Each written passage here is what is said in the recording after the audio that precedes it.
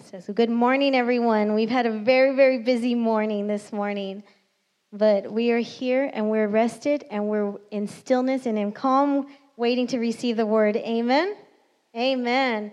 So we have a couple of announcements for you guys this Friday. I know most of us might be off and celebrating a day off from work, but if you are off and you're looking for somewhere to sow a seed to give back, you know, we did say to always look for opportunities to serve, even in the small things, because when you serve in even the smallest of things, God can bring you the biggest blessing. So there's an opportunity this Friday, April 2nd. Is that this Friday? Yes, this Friday, April 2nd at 8 a.m., we're going to be doing a cleanup here in our yard on our campus. It needs some love. It needs some care. If you guys want to show up, we do have a few members showing up. We're getting a team to come and clean up the yard, cut the yard, get some branches, you know, make it look nice and presentable because this is God's house. This is our house. We respect it here, and it is surely a blessing to each and every one of us. So, guys, this is Friday at 8 a.m. Please show up. We could definitely use hands, you know. So this is a place for you to come in and get that little seed planted. Also, we've been announcing that on Easter Sunday, Resurrection Sunday, next week on Sunday, Super Kids Jam Club, you guys will be having a in-house Easter egg hunt and an Easter egg party, a Easter party. And afterwards, we will be having fellowship for all families and kids after church also. And we are asking, and I think I forgot to announce this last week, for Easter eggs, the ones with confetti inside of it. We have plenty and plenty of the plastic eggs already, but we need the Easter eggs with the confetti in it, the cascarones. I didn't want to say it in Spanish because I was afraid I was going to butcher it, but it's cascarones. But we need those confetti eggs. If you guys want to donate, please donate. You can drop it off to any of the leaders here with Miss Angie. And also candies. We have all those plastic eggs, so if you want to donate some candies, please donate some candy so we can fill all those eggs. And it's going to be a blessing for all the kids, you know, who are coming, because we have Laredo campus also coming to join us. So it's going to be an awesome celebration. Guys, stick around after service so that you can eat with all of us. And now that I said eat, each family, we're asking that we bring just anything that you want to make, kind of how the ladies' meeting organizes every one of their events. It's like a potluck, so you can make anything that you want to make, buy whatever you want to make. You want to bring pizza, you want to make mashed potatoes, bring it. We will eat all of it together. And that is for Easter Sunday next week.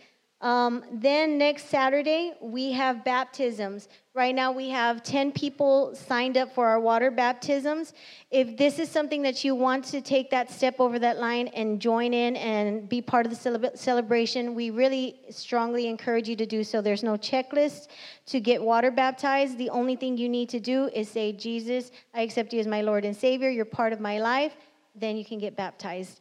You don't have to be perfect. Just come in once you accept Jesus. We will answer any questions that you have at the next baptism class. And the class for Hebbronville will be on Thursday at 5:30 p.m. That's this coming Thursday, the 2nd, I think, or the 1st. The 1st at 5:30 p.m. So if you want more information, you want to get signed up, there's an online link on Facebook, and there's also a sign-up sheet at the Welcome Center. Also, congratulations to everybody, and thank you to everyone who participated in yesterday's fundraiser. It was a success, so thank you to all the team. Let's give them a round of applause because it was hot out there yesterday. Thank you to the team. We are that much closer to replacing the carpet, so we have one more fundraiser scheduled for the 16th in April. And with that fundraiser, we are sealed, and we will be replacing this carpet by the end of April. So we're very excited for that too. So teams, we encourage you guys to, you know, just get motivated, get stirred, and let's continue building each other up. So children, right now at this time, you guys are dismissed for your classes. Jam Club, you are here in the hallway foyer. And youth, you guys will be collecting at 5:30 p.m. today. So let's go ahead and get ready to receive the word and experience life in a new way.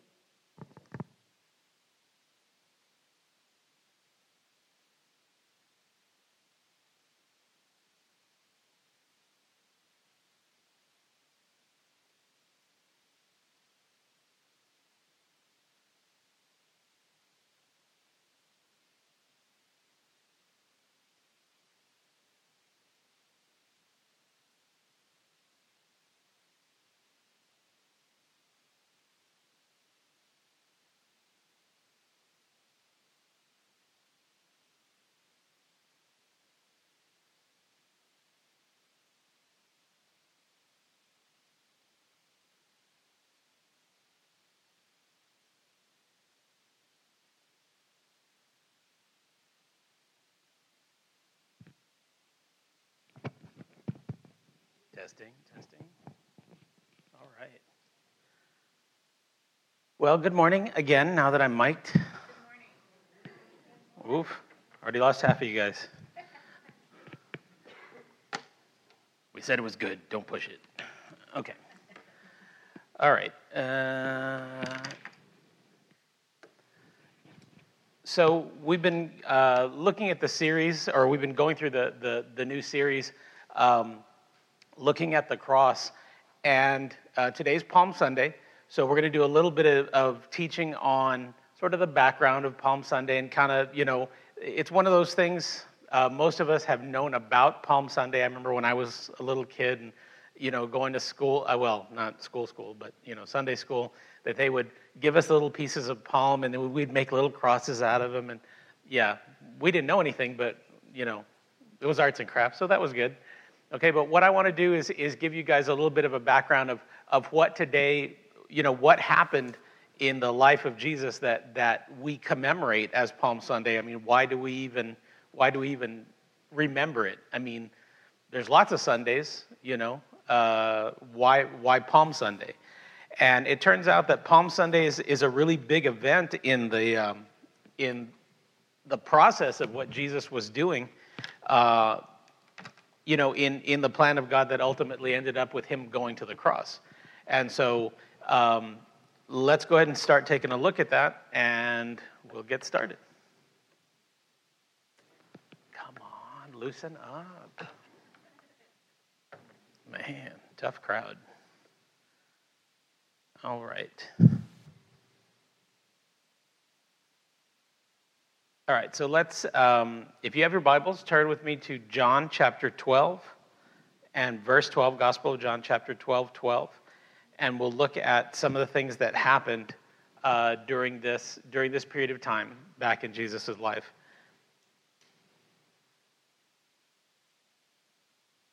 Open your iPads to the Gospel of John.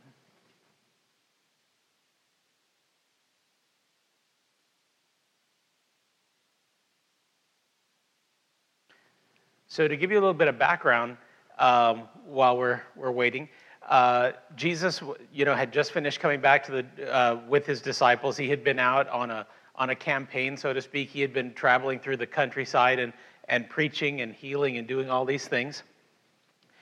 And then the Bible says that he decided to go up to Jerusalem to celebrate the Passover. Okay. And so that's a very important holiday in the Jewish tradition. I mean, for us, we celebrate it as Easter, but while we're celebrating Easter here in Christian churches, Jewish people will be celebrating the Passover, which is they're very much tied together in the plan of God. But what we're looking at now, or what Jesus was celebrating at that time, was the time when the children of Israel were stuck in Egypt, and what ended up happening was, basically because of the words that came out of Pharaoh's mouth, the firstborn of every household was going to have to die.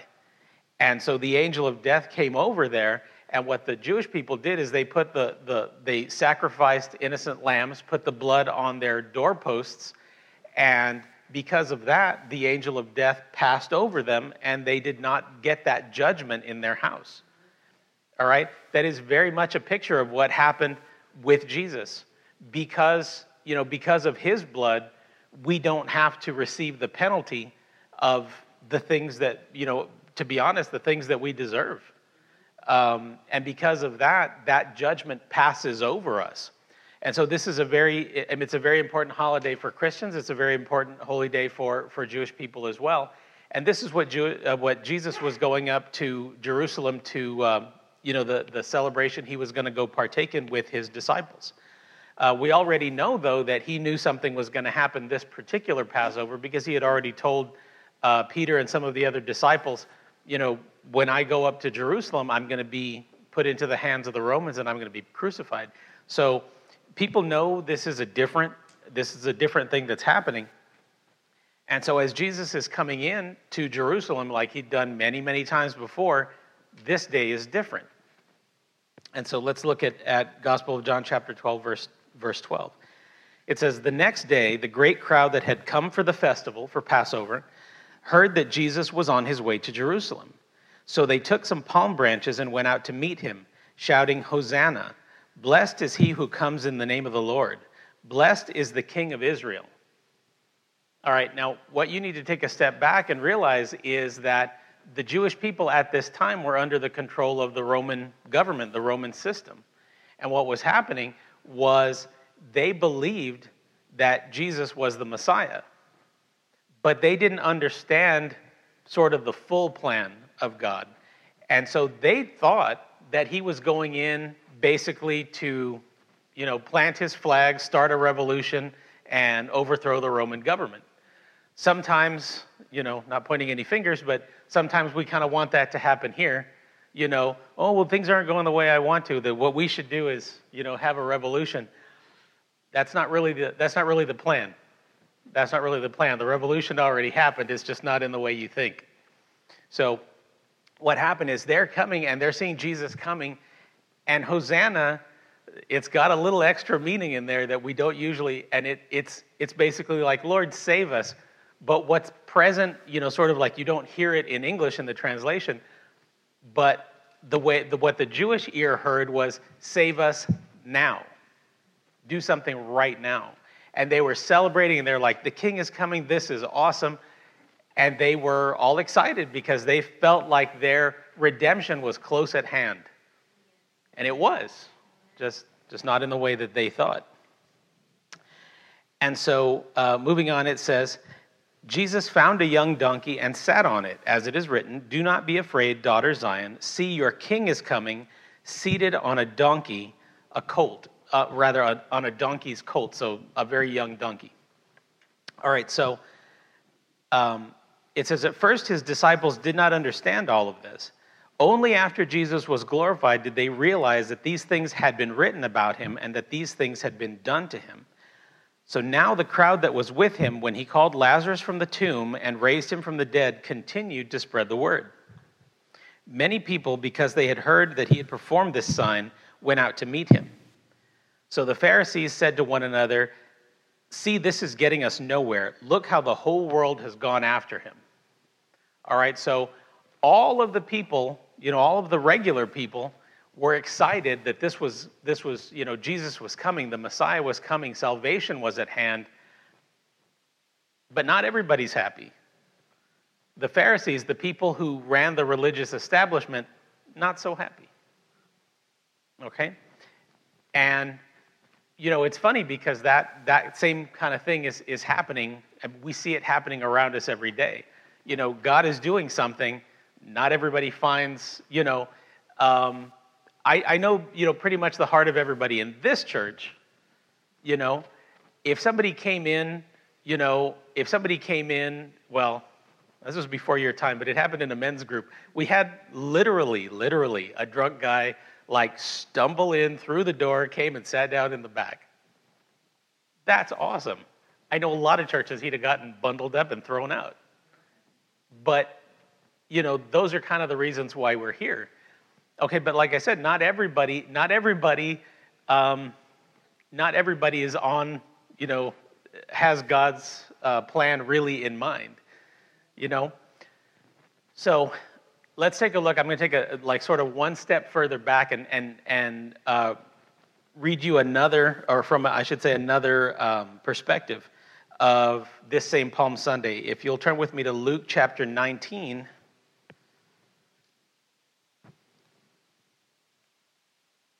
Let's go to Luke chapter 19.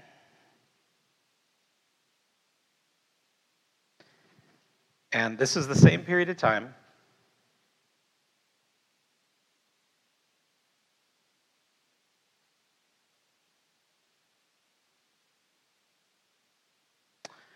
And let's pick it up, let's pick it up at verse 35. So Luke 19, verse 35. And it says, it's a little more detail. This version talks about how Jesus sent some of his disciples to go bring him the donkey. And And so it says, they brought him to Jesus, they brought the donkey to Jesus, and they cast their garments upon its back, and they set Jesus upon him. And as he went, they spread their clothes in the way. Okay, so this is obviously, they are announcing that this is someone important. Okay? It says, and when he came close, even now at the descent of the Mount of Olives, the whole multitude of disciples began to rejoice and praise God with a loud voice for all the mighty works that they had seen. Okay, so this isn't just the 12. This is all the people that have been following him. We just saw that in Gospel of John. So there's a lot of people there, and they're all, I mean, he just raised the dead. He just healed the sick. He just fed a multitude of people. These are all the signs of the guy who's going to come and save us. Okay, so they're all excited. And again, it's the same scene. It says they began to rejoice and praise God with a loud voice for all the mighty works that they had seen, saying, "Blessed be the King that comes in the name of the Lord, peace in heaven and glory in the highest." And some of the Pharisees from among the multitude said unto him, "Master, rebuke your disciples." And he answered and said unto them, "I tell you that if they would hold their peace, the stones would immediately cry out." Okay, so this is a big deal. And I'm going to take a step back. This isn't in here, but I mean, it's kind of a huge study, and I just kind of want to give you the point of it. See, what's about to happen, or what has been happening, Jesus coming into Jerusalem, was prophesied. Maybe one of these days, Pastor likes to let me do like an end time series where we go back and look at some of the prophecies and stuff like that, and I really enjoy doing that, but we don't have time today. But I'll just tell you, if you go back into the book of Nehemiah, it tells you exactly to the day, like on the calendar, Jewish calendar, but on the day that they began to rebuild the temple in Jerusalem. The temple in Jerusalem had been destroyed. This is before Jesus was born, many years. The temple had been destroyed, and Nehemiah was sent to rebuild it. And that day is recorded in the Bible.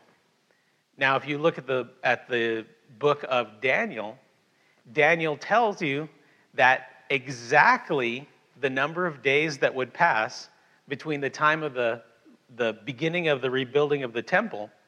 In fact, the way it says in Daniel is, a certain number of days from the day that the order was given to rebuild the temple. Okay, so it matches exactly with what is the date that's recorded in Nehemiah. It says, so and so many days from that day, the Messiah will come into Jerusalem.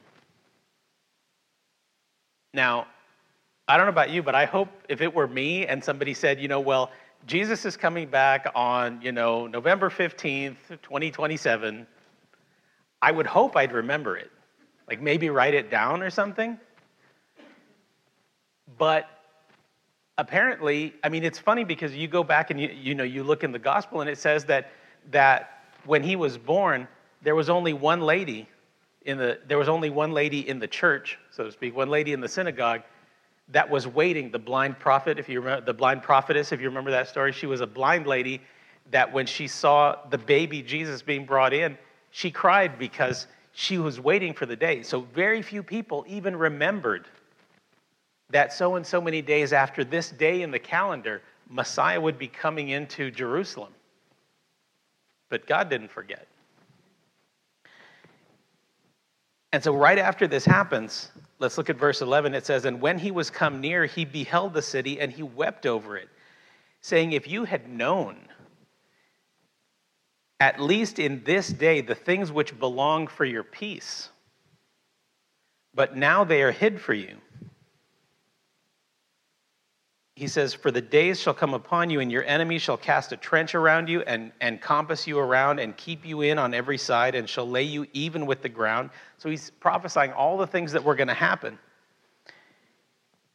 And at the very end, it says, at the very end of verse 44, it says, "And they shall not leave one stone upon another because you did not know the day of your visitation." All right? So Jesus knew this was going to happen, but he also knew that they weren't in the right spirit. They weren't in the right frame. They were expecting him to gather an army together and overthrow overthrow the Roman government. What they were not thinking of was that Jesus was going to come in and change their hearts. And what's really sad about all this stuff is if you kind of know how Jerusalem is laid out, as Jesus is coming in from this direction, because it says he went down through the Mount of Olives. He was coming. I mean, the Bible's real specific about where he's coming in, and the temple's over here. And so there, if you imagine, it's kind of like us with the train. We're having church here, and there's a lot of noise passing right by the outside. And the priests come out of the temple, and they're like, "Can't you shut these people up? We're trying to pray over here." God himself is walking through town. And the religious people are upset because they're making too much noise. That's sad. And that is why Jesus cried, is because they did not recognize the day of their visitation. Jesus said, "I'm coming to you." He made a promise. He always keeps his promises, and yet we're not always that faithful. And sometimes we get mad because God has his plan and he interrupts our plan. And God, leave me alone with this. Can't you see I need some help over here? It's the same thing the Pharisees did. Stop. Don't you see we need things? We're praying to God over here. So stop with the racket. Stop celebrating the fact that Jesus is here. We're trying to get something from God. I mean, come on, that one hits me as much. It's got to hit all of us all the same, because sometimes we get so busy doing things that we forget.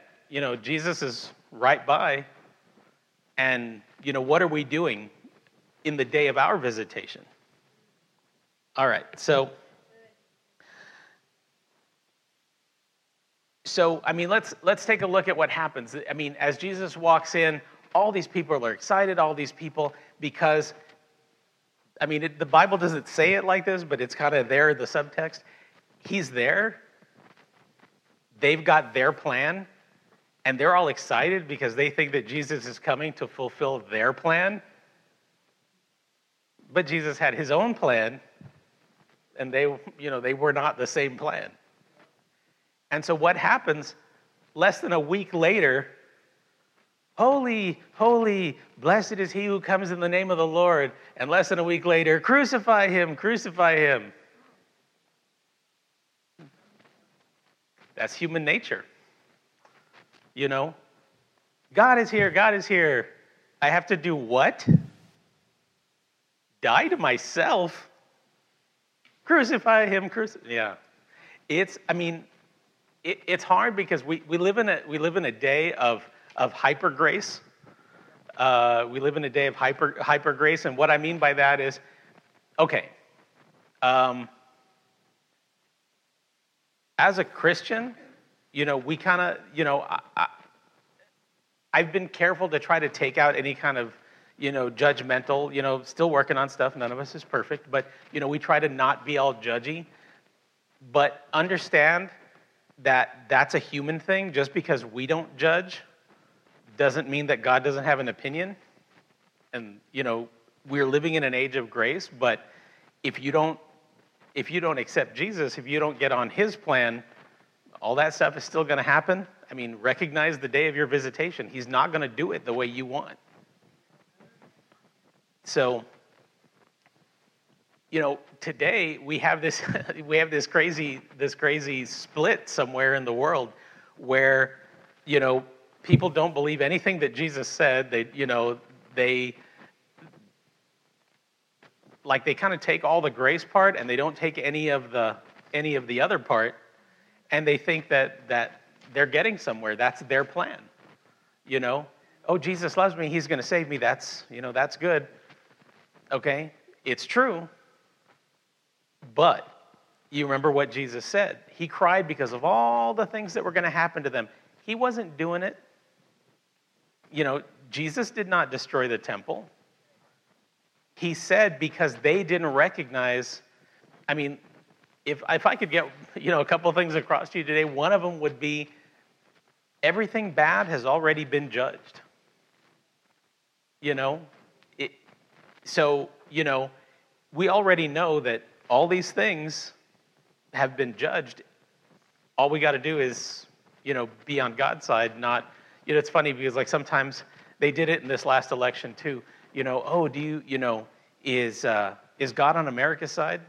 Let me help you. No. God was never on America's side. Okay, I'm a patriot. Don't hang me yet. America is on God's side. Get it right, or they're not. But God doesn't come here and say whatever we do is right. When we seek God, the stuff comes out right. And it's the same way with us as individuals. Is God on my side? Well, yes, but only if I'm on his side.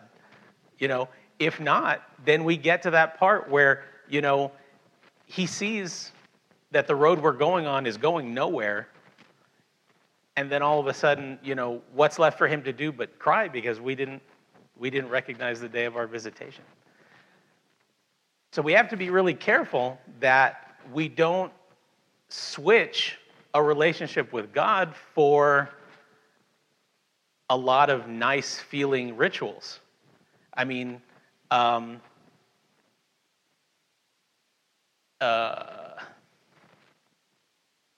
right.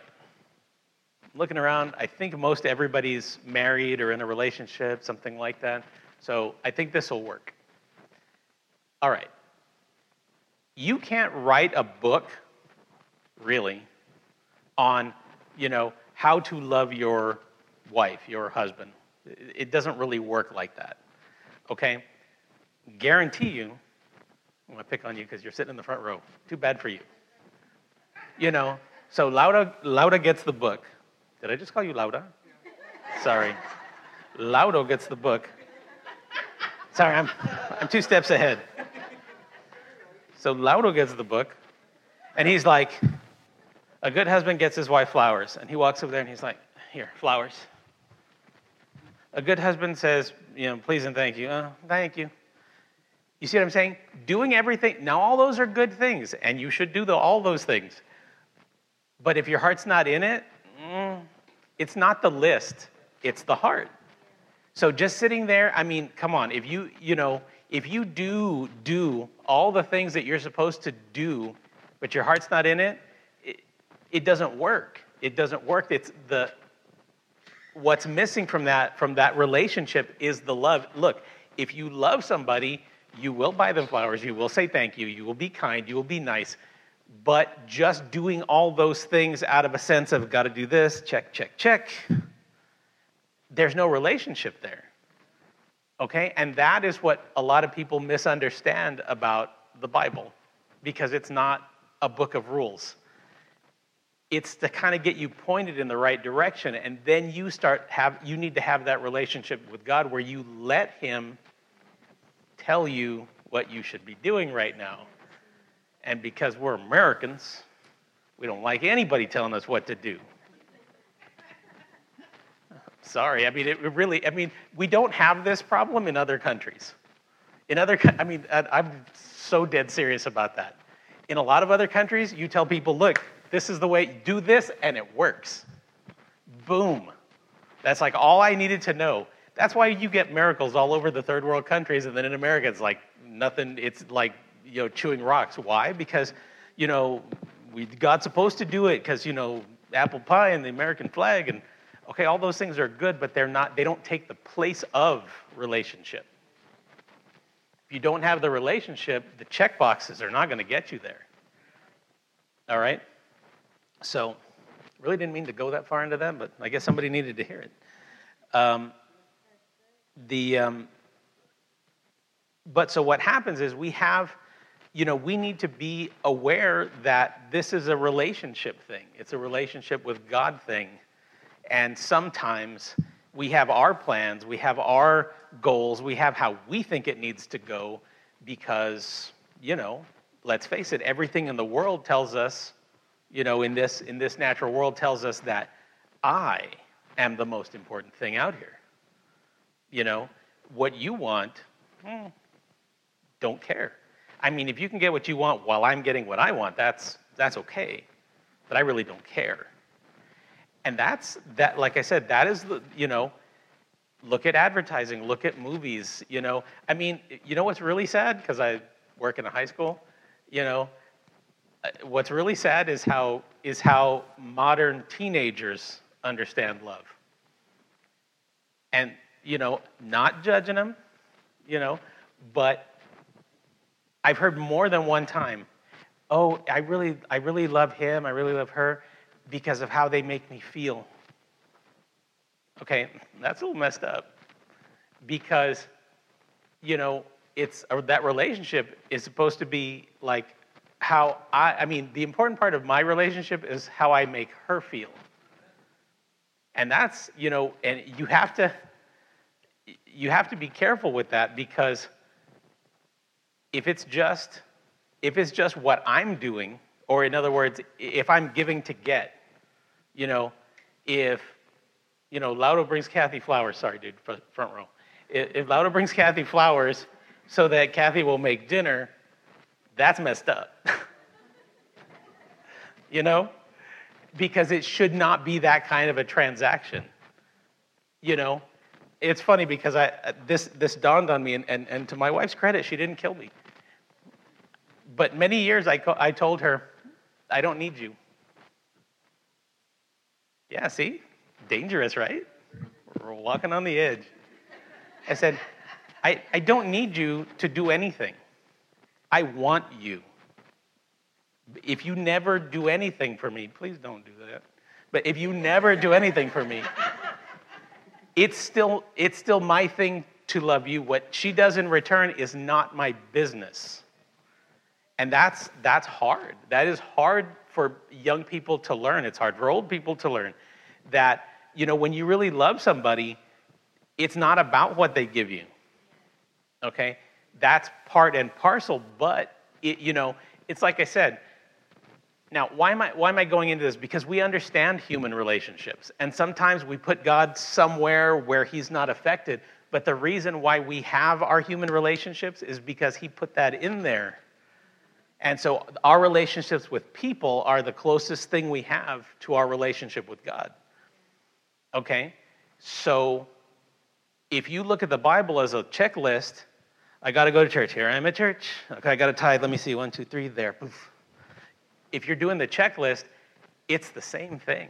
If you're doing that with your heart towards God, then it's different. If she loves me, she does. If she loves me, she'll do things for me, but it's not about, it's not about giving to get. It's about a relationship. Good, that's dangerous. Okay, I'll say it anyway. All right, good husbands try to anticipate what they want before they want it so they can look good. If you're not doing that, pick it up. Like this morning. Just, okay, why is my jacket there? Because she might get cold. I don't get cold. There's my jacket anyway. Why? Because she's like, my jacket's not warm enough. Here, take mine. It's warmer. I don't know why, because I don't use it, but whatever. Okay? All right. That's the foundation of a relationship with God. If we do this like Pharisees, if we make sure we do all the do's and don't do all the don'ts, and our heart's never in it, then we have problems because we will never get to the place that Jesus wants us to go.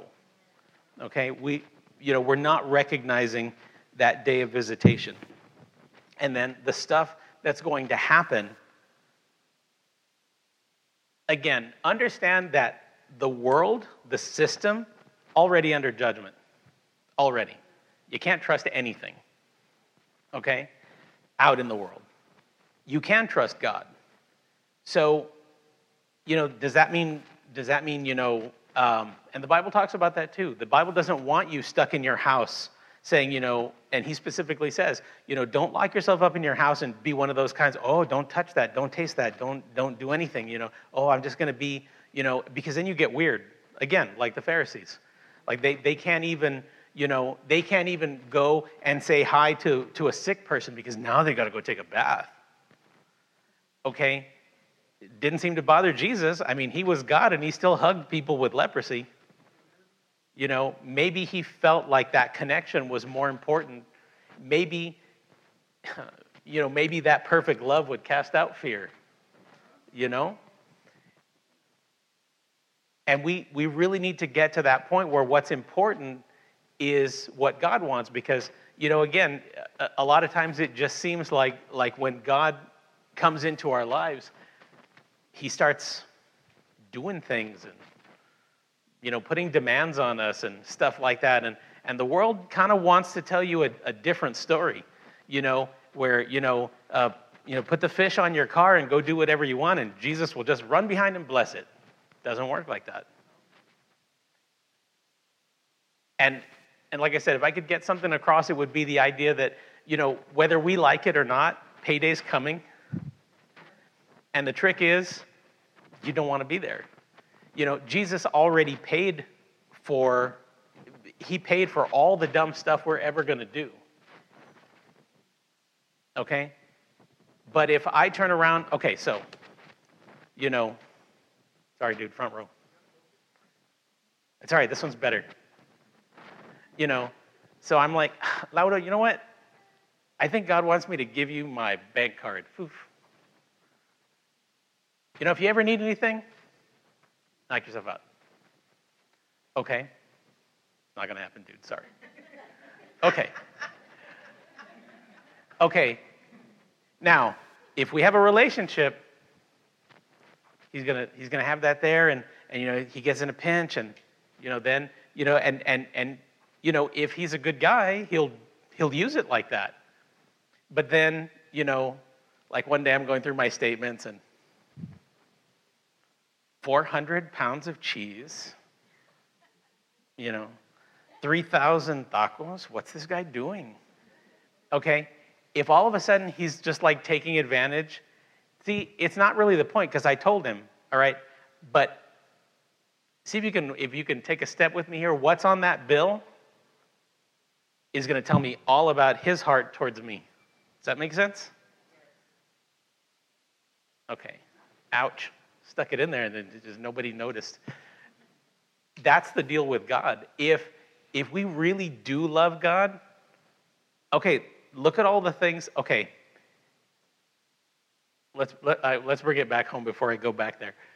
If I really love my wife, the list of things that I do that hurt her should be getting smaller every year. Should be. Hope it is. Okay, I should be getting better at that, because I'm not perfect, but that's the last thing I want to do. Okay, I'm going to be like, well, Bible says she's got to forgive me, so I'm just going to go sleep with this other chick. It doesn't work like that. I mean, if that's how you interpret God's grace, you're missing it. If that's how you interpret your wife's grace, you're definitely missing it. Okay? She knows I'm not perfect. I know she's not perfect. But we also, we don't take advantage. Because if you take advantage, guess what? If you take advantage, that's proof that the relationship, the love really isn't in there. Okay? So the thing is, what it is it's a reflection. If you tell me that you're following Jesus, I mean, it's okay. I mean, literally, I could be following, who do I pick on now? Yanis. Okay, if Yanis is in Corpus and I'm in Laredo and she starts going to Houston, I can still follow her even though I'm far, far away. Okay? So I will be where she was if I'm following her. Okay? Just because I'm following her doesn't mean I'm right behind her. It's the same way with Jesus. If I'm following Jesus, doesn't mean I'm perfect. I could be far from there, but I should be getting to where he is. Okay? You see, because we have a whole lot of people, so I'm here and Jesus is here, and Jesus takes a step and I take a step. And then Jesus takes a step and I take a step. And if you ask me, I'm like, oh no, I'm following Jesus. Yeah, you're not really. You're not really. for two people to be, to be in communion, for two people, I mean, they've got to be going in the same direction. I mean, it's like I said, I can be following her from very far away, but at some point, we should be getting closer. If I'm following her, then I should be going in that direction. If every time you look, she looks over and I'm further, and she looks over again and I'm further away, and she looks over again and I'm even further away, I mean, okay, I might be a nice guy, but I'm not following her.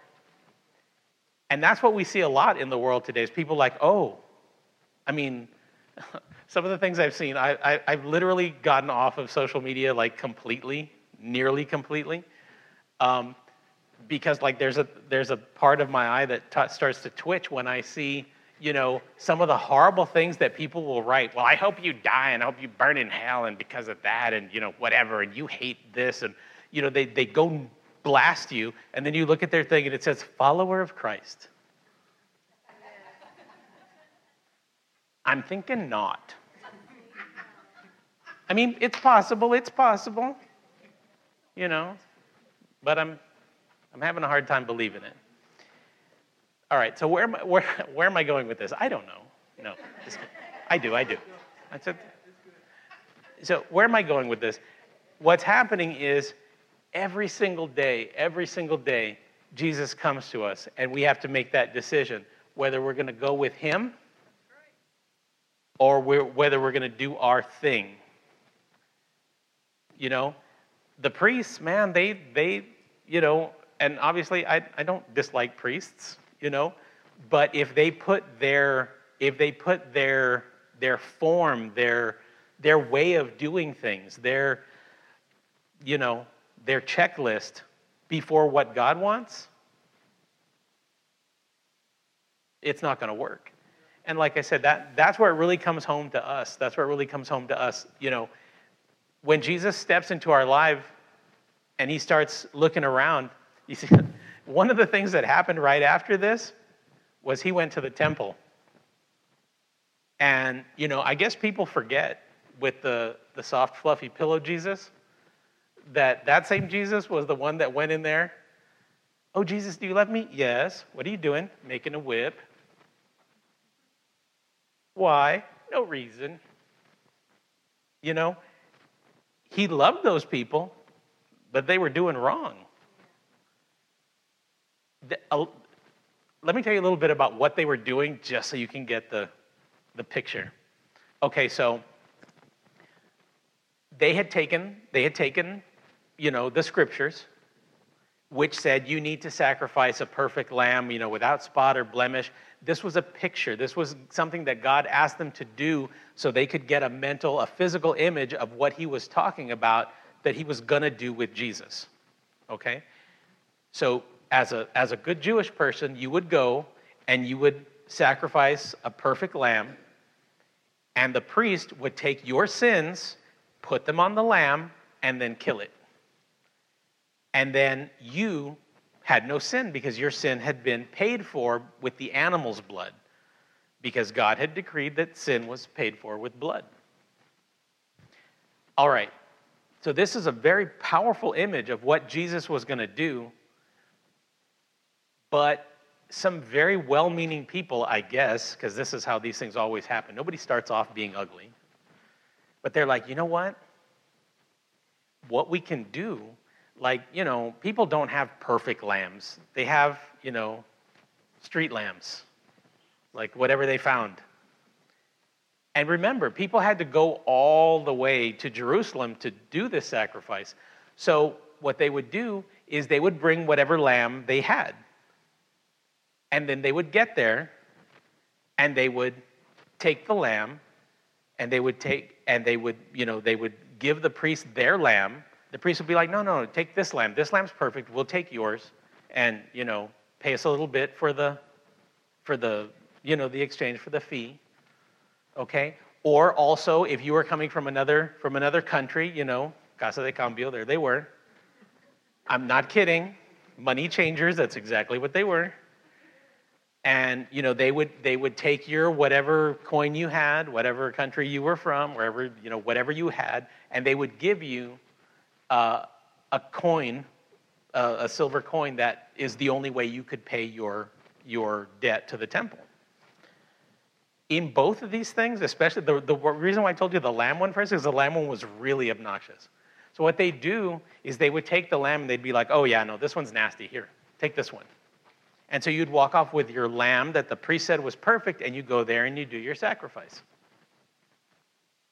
Then they would take the lamb you just gave him that was no good, supposedly. They walk it through the little chute, and when the next guy, so as to not say sucker, walks in with his imperfect lamb, they give him the other guy's lamb. Oh, here's your perfect lamb. And so what happens with all this? I mean, like I said, you're already seeing that that's pretty low. Okay, it's way worse. Because I was studying this one time and I got the idea, it had to be God because it's too weird. You know what? Imperfect lamb tastes just like perfect lamb. It does. Now, why is that important? Because you see, after they would sacrifice the lamb, the priest would eat it. So the guy got what he wanted. The priest got what he wanted. The only one who got shortchanged in this whole mess was God. Because it was always about the heart. It wasn't about, why was it a perfect lamb? Because it had to be a perfect lamb? No, because it had to be your best. So you know what we can do? You don't have your best. You know what? Here, we'll give you the best, and it'll only cost you a little bit. You know? It's a way, yeah, it's a shortcut. It's a way to get something out of God without it having to really cost you anything. I mean, not anything you really, really value. You know? I mean, you know, oh, honey, look, I bought you this dress. And she's like, oh, it's gorgeous. And you're like, I got it out of some guy's trunk. It was $1.50. That may not want to go there. Okay? Because it's not about the $1.50. It's not about how much you spent on it. Hey, if you only had $2, that might be a lot. But what I'm saying is that we've lost something when we think that just giving something as opposed to giving my best. I mean, if that's the best he could do for her, that's great. And she would probably, I mean, if there's some countries where a dress for $1.50, that's, you know, a week's worth of work.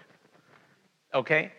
But if you saved $20 so that you could, you know, buy a new, I don't know, what do you guys buy? A new sling for your rifle, some more ammo, whatever. You know, so you save the $20 for you, but you spent $1.50 on her. You know what I'm saying? Was that your best? Was your heart really in it? And ultimately, that's what we're talking about. When God asks you for something, or when you get into that relationship with Him, where's your heart in all of that? Because it's not really about what you gave; it's about was your heart in it.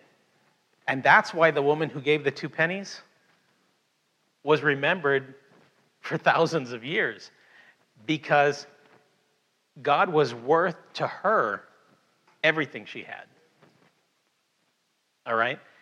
And that's really the part. So when God comes into your life, it's great because, you know, you hear us preach it. Salvation is here. And then Jesus starts saying, well, you know what? You see this racket, this racket you got going on here? That's not good. You got to stop doing that. And you're like, okay, duly noted, Jesus. And you keep doing it. And then he comes in a couple of days later with his whip, flips everything over, and starts whipping people. It doesn't even mean that he's mad. He just needs it to quit. Because God doesn't change. What's happening, see, it really wasn't even, how can I put it? Like I just told you, the swapping out of the lambs, all it did was it shortchanged God. But see, it really didn't. Because God doesn't change. What it did was it shortchanged the people. Because what they were able to do was they were able to give something instead of something that meant something. And not having that cost the people. Because when they see, if it's good enough for, you know, how do I even express it? If you go to give something to God and it's good enough, it's good enough, okay? What happens is you miss the opportunity to make that deeper connection that you know. When you're in a hole and you can't get out, you know that there's somebody, you have a relationship with him that, when you had it, he had it, that gives you that assurance that when he has it, you have it. Because that's the essence of covenant. And so what ends up happening is we lose when we get used to giving God, whatever works, so we can check that box. We lose the opportunity to make that connection. I mean, you don't see it anymore. It's funny that when I was a kid, this used to show up in so many different sitcoms where, some guy would save some other guy's life, and then the other guy, the guy who got saved was now like, oh, now he's going to act like the butler for the rest of his life. I don't know, that I remember a lot of shows kind of have that thing. Okay, today, like you don't even see that, like people don't even think that way. Like you help people and they think they deserved it and that you should have been faster, And the thing is, we miss that opportunity to make that deep level connection with God. So that when you know that when you stick your hand out, he grabs it right then and there. Why? Because when the shoe was on the other foot, you were that important, or if he's that important to you, you can rely on you being that important to him. And that's something that I learned a long time ago here. The problem with being sometimey with God is that you reap sometimey. If God tells you to do something and you take 3 or 4 weeks to figure it out, and I'm talking about after you know that he told you, you take 3 or 4 weeks to get around to it, guess what? You've just sowed 3 or 4 week turnaround time. Because that's how important it is to you, that's going to be how important it is to him. Unfortunately, that's the nature of covenant, and it's a good thing to rely on, but that's the way relationships work. If you're standing in the house, parents, and you call your kid to go throw out the trash, and you got to call him like 12 times, when they're standing at the car dealership and they're like, Dad, I want this car. You're like, I'll get it in a minute. You know what I'm saying? It's a real relationship. We have to get to the point where we have a real relationship with God. Now, so I think we're kind of seeing the bigger picture of what happened with Palm Sunday. That at the same time, while God is coming into our lives, we have the opportunity to be stuck on our traditions instead of going with what God's telling us to do. I've got it here, but I'll give you the reference in case you want to look at it. But you can write down Mark chapter 6 and verse 1. And you can write down Matthew chapter 15, verse 5 and 6. And you don't hear a lot of these scriptures, either one of these scriptures, preached much today. The first one, Mark 6:1, said that when Jesus went to his hometown, it says he could do no mighty work. And some people will fight you over that, You can put Jesus in a place where he can't do anything for you. And it explains it right there. And then if you look at Matthew 15, 5 and 6, it's another thing that Jesus is addressing, but he says at the very end of 6, he says, so you have made the commandments of God of no effect with your traditions. This is literally what's happening in Palm Sunday. Jesus is coming into town like was prophesied, like they should have been waiting for, and nobody caught it. Nobody waited. They were busy having church. They were doing church. you know? And so we have a situation where yeah, our traditions, our way of doing things, you don't understand. This is how I do it. I'm not gonna. Oh, what? She's not here. Okay, so my daughter. Man, okay. So one thing she inherited from me, like in spades, was like stubbornness. And I'm like, I mean, I remember she was little bitty. It was little bitty. And something happens. What she's doing, and I'm trying to show her, like, no, like this, do it like this. And she's yelling at me, I mean, because, like, it starts soft and then it gets loud because, we're related. And she's like, this is how I do it. And I'm like, well, that's stupid, and it gets, I'm not going to tell you the rest of the story, but, I mean, this is how I do it. I don't care.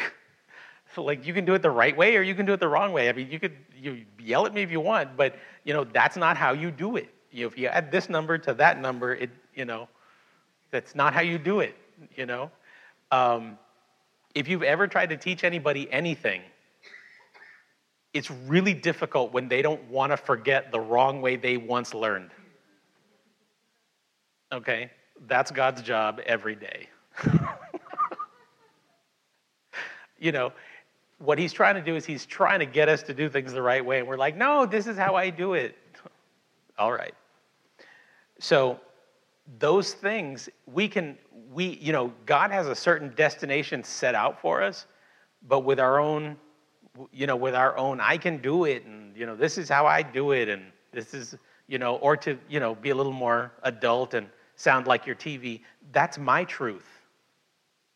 You remember? I mean, I'm young enough to remember, or I'm old enough to remember when truth was actually something that was true. Like, you couldn't just jump up in math class and yell that 2 + 2 = 5 was your truth, because you'd get smacked. And now that's completely legitimate.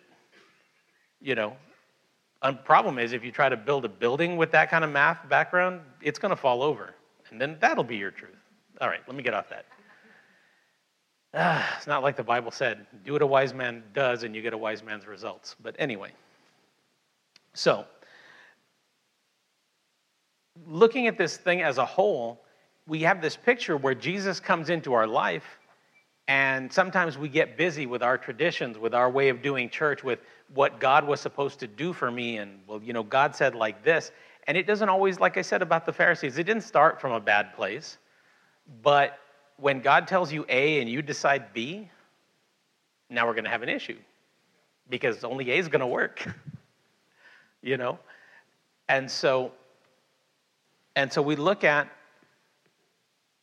how do we bring this to our own personal life? Well, hopefully you kind of see the picture that I'm drawing is that Jesus comes into our lives, thank God, after the new birth and everything else, after all that, he can come into our heart every single day. He can come with us every single day. But when he comes in, are we the kind that, like, like in the morning, we're all like, we wake up and we're like, having our devotional time or whatever, or praying, and we're like, oh, Hosanna in the highest. Thank you, Lord Jesus. And after he tells you to do that thing that you didn't want to do, and now you're all upset, and, by 5 o'clock, are you like, my whole life's a disaster, crucify him? I mean, Jesus, at least the Jews took a week. Sometimes we don't even make it out of prayer time, Like, we're asking God for something, and he's like, well, you need to forgive this one. And you're like, God, I'm talking about my bills here. Now, he's talking about your bills too. You just don't get it. Because salvation is at hand, but you want it your way. And God is not Burger King. Actually, I'm not even sure Burger King does that anymore.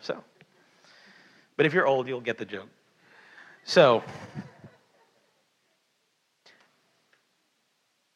as we decide to do as we decide to do our plan instead of what God wants, there we are, locked up in our own church,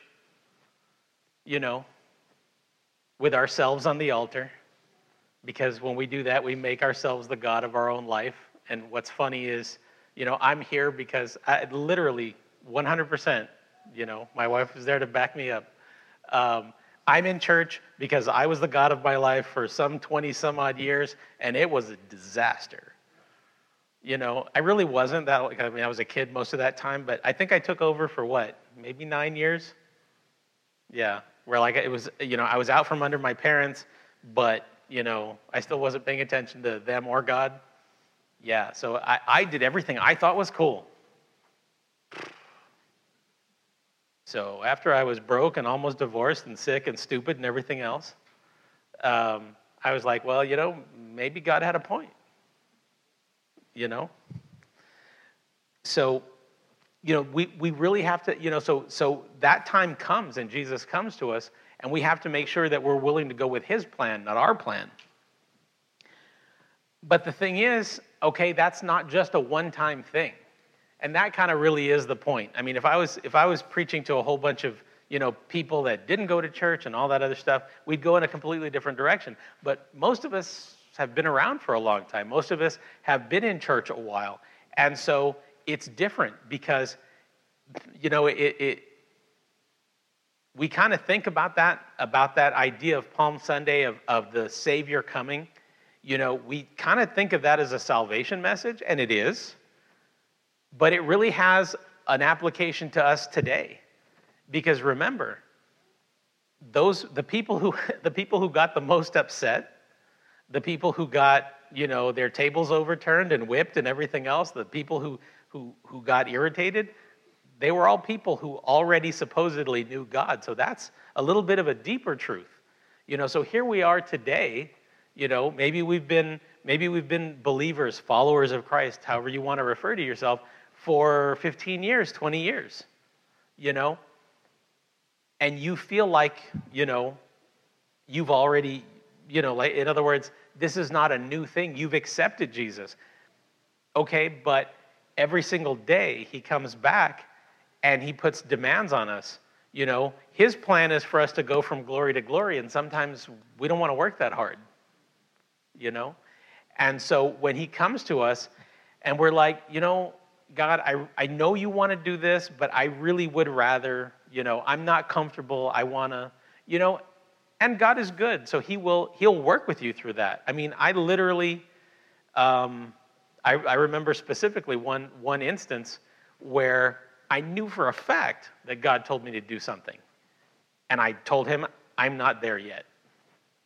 I'm not saying no, but I got to work up to it. And he was, he was gracious to me. He did not, flip my tables over.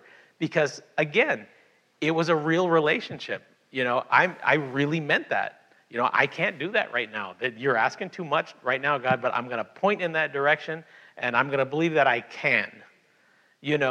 And, yeah, it only took a couple of months for me to eventually obey. But in the meantime, I needed to get my head wrapped around,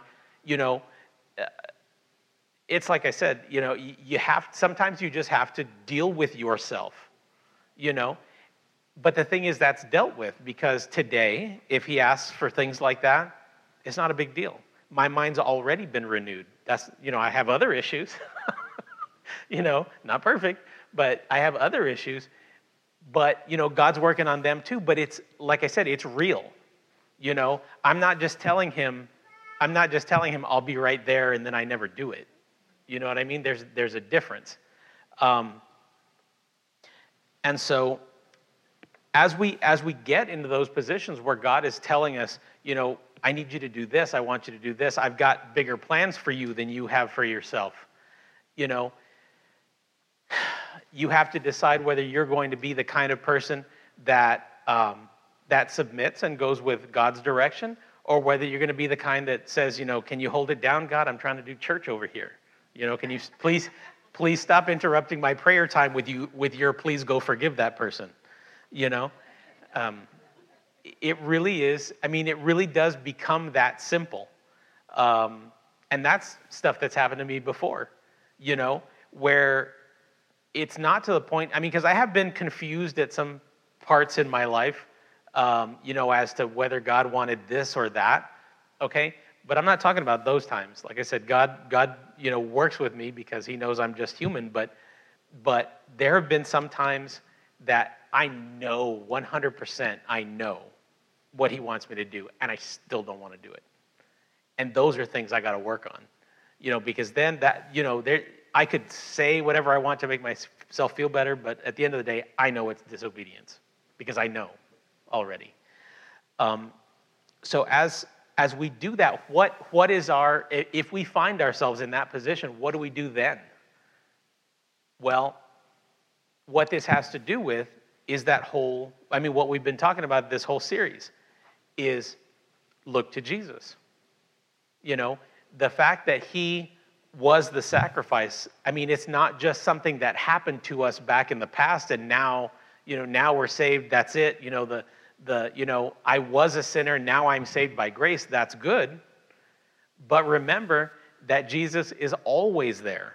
He's always there. And so whenever you have that thing where you have, in essence what it is a part of you that you're holding back, I guess to put a story behind it, a quick story behind it, one of the things that kind of hit me like that was when I was a teenager. When I was a teenager, I had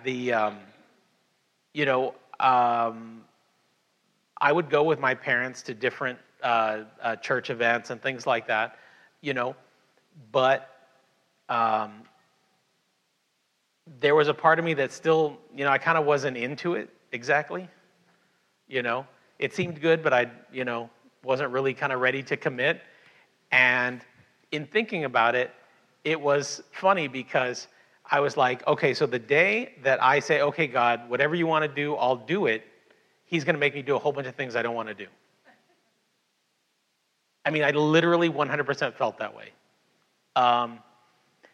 And it's funny because somebody talked to me, this was years ago, 1987.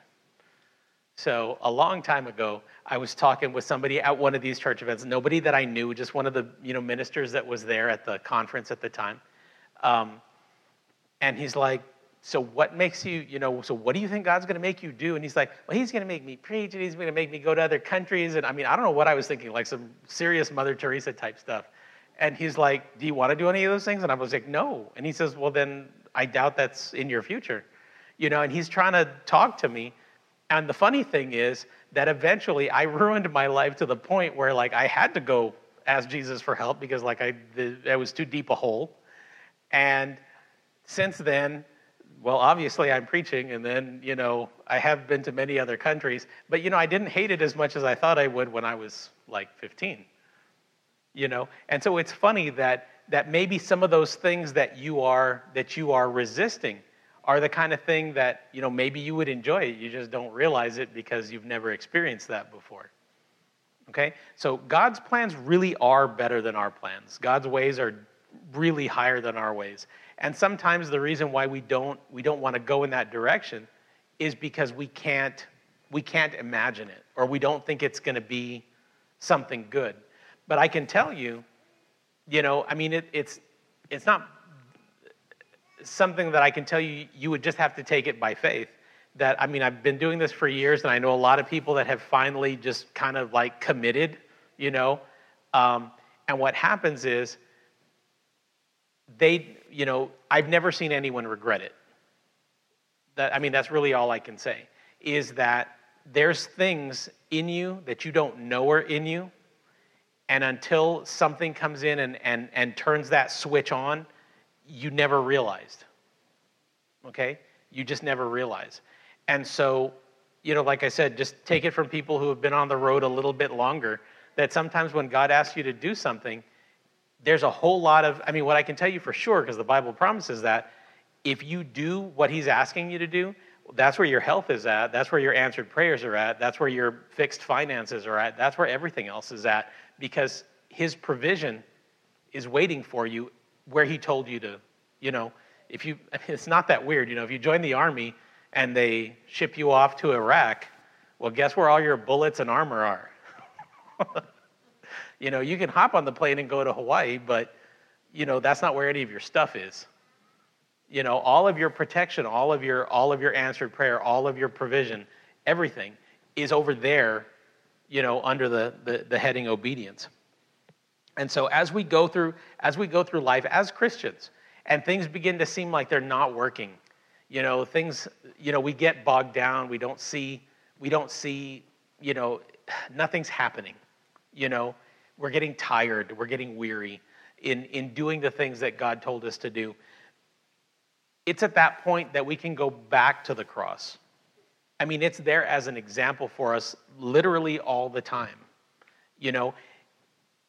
We're not perfect yet, but whatever imperfections we have, those are still nailed to that cross. So we can't really be thinking about, well, I was not a Christian. Now I am a Christian, as if that's like a one-time event. This is something that we need to go through our whole lives over and over, constantly renewing, constantly getting, that's why the Bible says that we're going from glory to glory to glory to glory. I mean, we're getting, as we get rid of all the dumb stuff that, the good ideas that we've picked up, traditions that we've picked up that, may seem good, but at the end of the day are making God's word to no effect. As we get rid of all those things, our lives will get better and better and better, because that just, God is able to work in you all the things he's promised. I mean, it's like I said, we act sometimes like the reason why good things don't happen to us is because God's not ready yet. But literally, everything God did, he did 2,000 years ago. And usually what the problem is, we need to get ourselves out of the way. We need to get our traditions out of the way we do things out of the way, and then stuff will begin to work. So at the end, I hopefully that you guys are not taking this as like a condemnation. It's not supposed to be, but it is a reminder that, every day as we go through this life and we pick up, things that we do and habits and traditional thoughts that, that we learned in school or learned from our parents about how we handle different situations, we have to be constantly vigilant that when God tells us to do something a little bit different, that we don't tell him, stop making so much noise, we got this, because it's like I said, it's at that point that we choose to walk with our traditions rather than walk with God. And, just to kind of go back to that point, we missed the day of our visitation. Jesus showed up to help you with your problem, but you wanted to do things the way you wanted to do them. And so, you got the results that, you got to the place you were headed, And so we have to be careful that when God comes along to change our direction, that we're sensitive to that and just do it. So, like I said, it's kind of funny because it's like I said, even the Jewish people took a week, to go from, calling Jesus their Lord to saying they wanted him crucified because his ideas were not their ideas. But yeah, like I said, I've felt like that in a single day, where you get up and you're like, let's go, Jesus, let's take over the world, whatever, like you hit it like 110%. And by lunchtime, you're like wondering if you're still saved. It just happens like that, And it's at that time where you got to turn back around and say, look, all I have to do is drop what I've been doing and go with Jesus. So, like I said, that's my non-traditional Palm Sunday message. I'm sure in other places they're teaching different things. But it's like I said, that's kind of, with the things that were on my heart to talk about today. I think that's a message that is something that we all need to hear.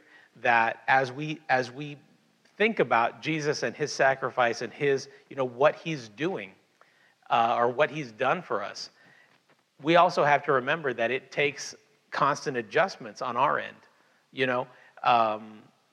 The relationship that my wife and I have now is very different than the one we had 33 years ago when we first got married because we've changed. You know, we've been trying for all that time to do things better, to get in alignment, to be on the same page, and that takes time. And it's, like I said, it's literally the exact same way with God. As we continue to walk with him, he doesn't mold to us, okay, but we do have to mold to the way he does things. But thank God he does, he's faithful and just to listen to us, to bear with us, to help us, to, thank God he doesn't give up on us because, we're all, I'm sure we're very frustrating to deal with, because, we think we're all adult and we still act like kids, when God tells us to do something, I've practically thrown a tantrum sometimes, and that really is just, that's what he makes available to us, is that constant renewing day by day that we can go back and say, okay, God, missed it again, but let's go one more time. And you can take advantage of God's grace. Again, as long as your heart is pointed in the right direction, he'll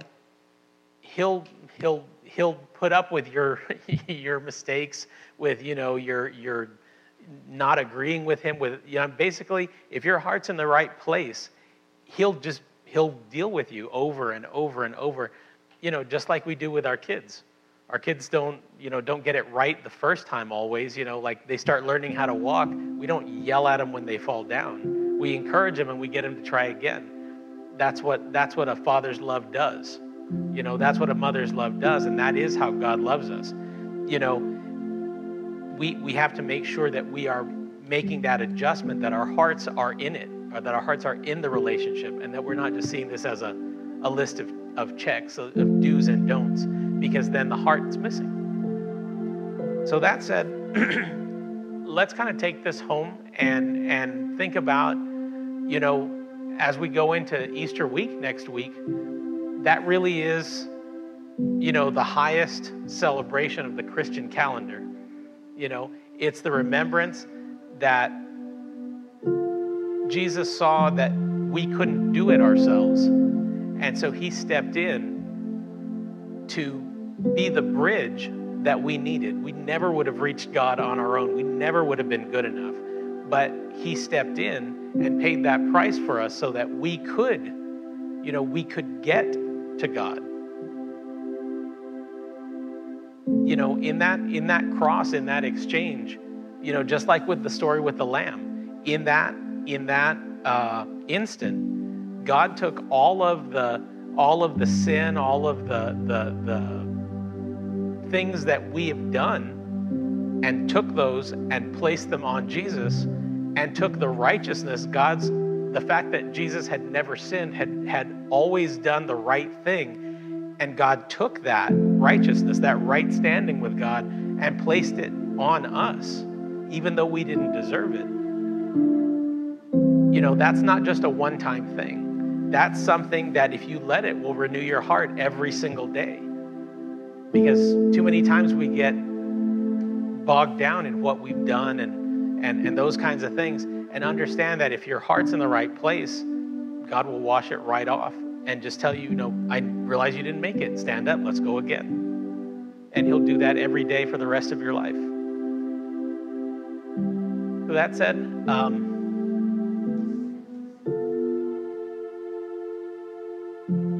let's just pray for a minute and receive that word into our hearts. That it would change us, that it would give us some kind of a revelation that we can go into next week, into Easter week, knowing that God really is our Savior, that he really does want to do what is right for us, and help us get to that place where all of his promises just flow freely in our lives. Dear Father God, we just thank you for the word today. We thank you for the revelation of just how good you are to us, how your love is able to overcome any obstacle, even the ones we put up. And we just thank you, Father God, that as we take that message, or take it into our hearts that we're going to be able to get softer hearts, Father God, to not be so stubborn, to be able to listen and put down our way of doing things and the way we think it should go and what the world has told us is the right way, and just say, you know what? I realize that all these things sound like really good plans, but I'm just going to set this down, walk out of this temple that I've built, and I'm just going to walk with Jesus. So, Father God, we just thank you for that revelation, for the opportunity to just take a step back from our lives and the things we've made of it, and just open the door for us to just walk with you and receive your blessings in fullness, Father God, in this life. We just thank you for it, Father God. In Jesus' name we pray. Well, I hope you got something out of it. Like I said, I think it's these were some of the things that Pastor had on his heart and I had on mine to kind of share with you as a preparation for Easter. So, like I said, hopefully you'll meditate on some of these things and they'll help you understand, God's heart for us. I don't know that. Let me see.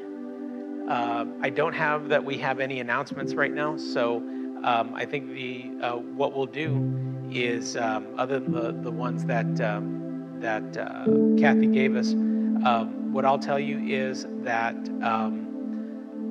obviously we're still in the season where we're trying to help the folks in Cuba. We're reaching out to those that community that's struggling right now. We're literally standing in the gap for them to help meet their needs in this really critical time for them. And so, if you're interested in doing anything and being a part of any of the outreaches of the church, there's the online giving. If you're interested in giving here in person, there's envelopes where you can raise your hand, and our ushers will take care of you. But again, this is just part of partnering up with God and doing things His way. I'm not gonna do any more teaching on giving or tithing or any of those things, but just to tell you that's one of those things. That is one of those things that sometimes you say to yourself, and I guarantee you I've been there, where you say, God, how could I do this? How could I give an offering? How much need I'm in. And what happens is we forget that the way God sees that is as seed. Okay? If a farmer were in trouble and all he had was some seed, the best thing he could do with that is not eat it, but plant it. Because if he plants it, he'll get a harvest, and then he'll have more. And so it's one of those things that it doesn't make sense on the, doesn't necessarily make sense on the way in. But again, most of us have learned if we keep doing things the way we do them, the ideas that make sense to us doesn't really work all the time. So I urge you, give God a chance. Do things His way, and you'll see that, when you do things, when you operate in God's way, His blessing, His salvation was at hand. I mean, going back to what we talked about, when we do things God's way, they were upset that, the people got upset because he thought Jesus was going to put together an army, and he didn't. But what he did set them free at a much deeper level than any army would have. And so it's like I said, sometimes we have to set aside our way of the way we think God's going to solve the plan, and just trust that it doesn't make any sense all the time to imagine that the way to get your country free from an occupying force is to go out in the street and praise a guy sitting on a donkey. And yet, That's what ultimately did it. You know. So I forgot how we do it because I've been giving online now. Do we usually do it on the way out? Okay, so we're going to go ahead and pray for the offering, and I guess we're still following the distancing rules. So as you do that, if you've got your offering in person, as we leave the building, you can deposit it there in the offering bucket on the way outside. But let's just go ahead and, if you don't mind, let's stand to our feet and we'll pray for the offering, pray for the service, pray for ourselves, and we'll be dismissed. Father God, we just thank you for the word. We thank you for revelation knowledge, Father God, and we thank you for the opportunity to give into your plan, into your work. And we just believe, Father God, that according to your word, all the seeds that were sown in love, Father God, we receive them back into our lives, multiplied 30, 60, and 100-fold, Father God. Just like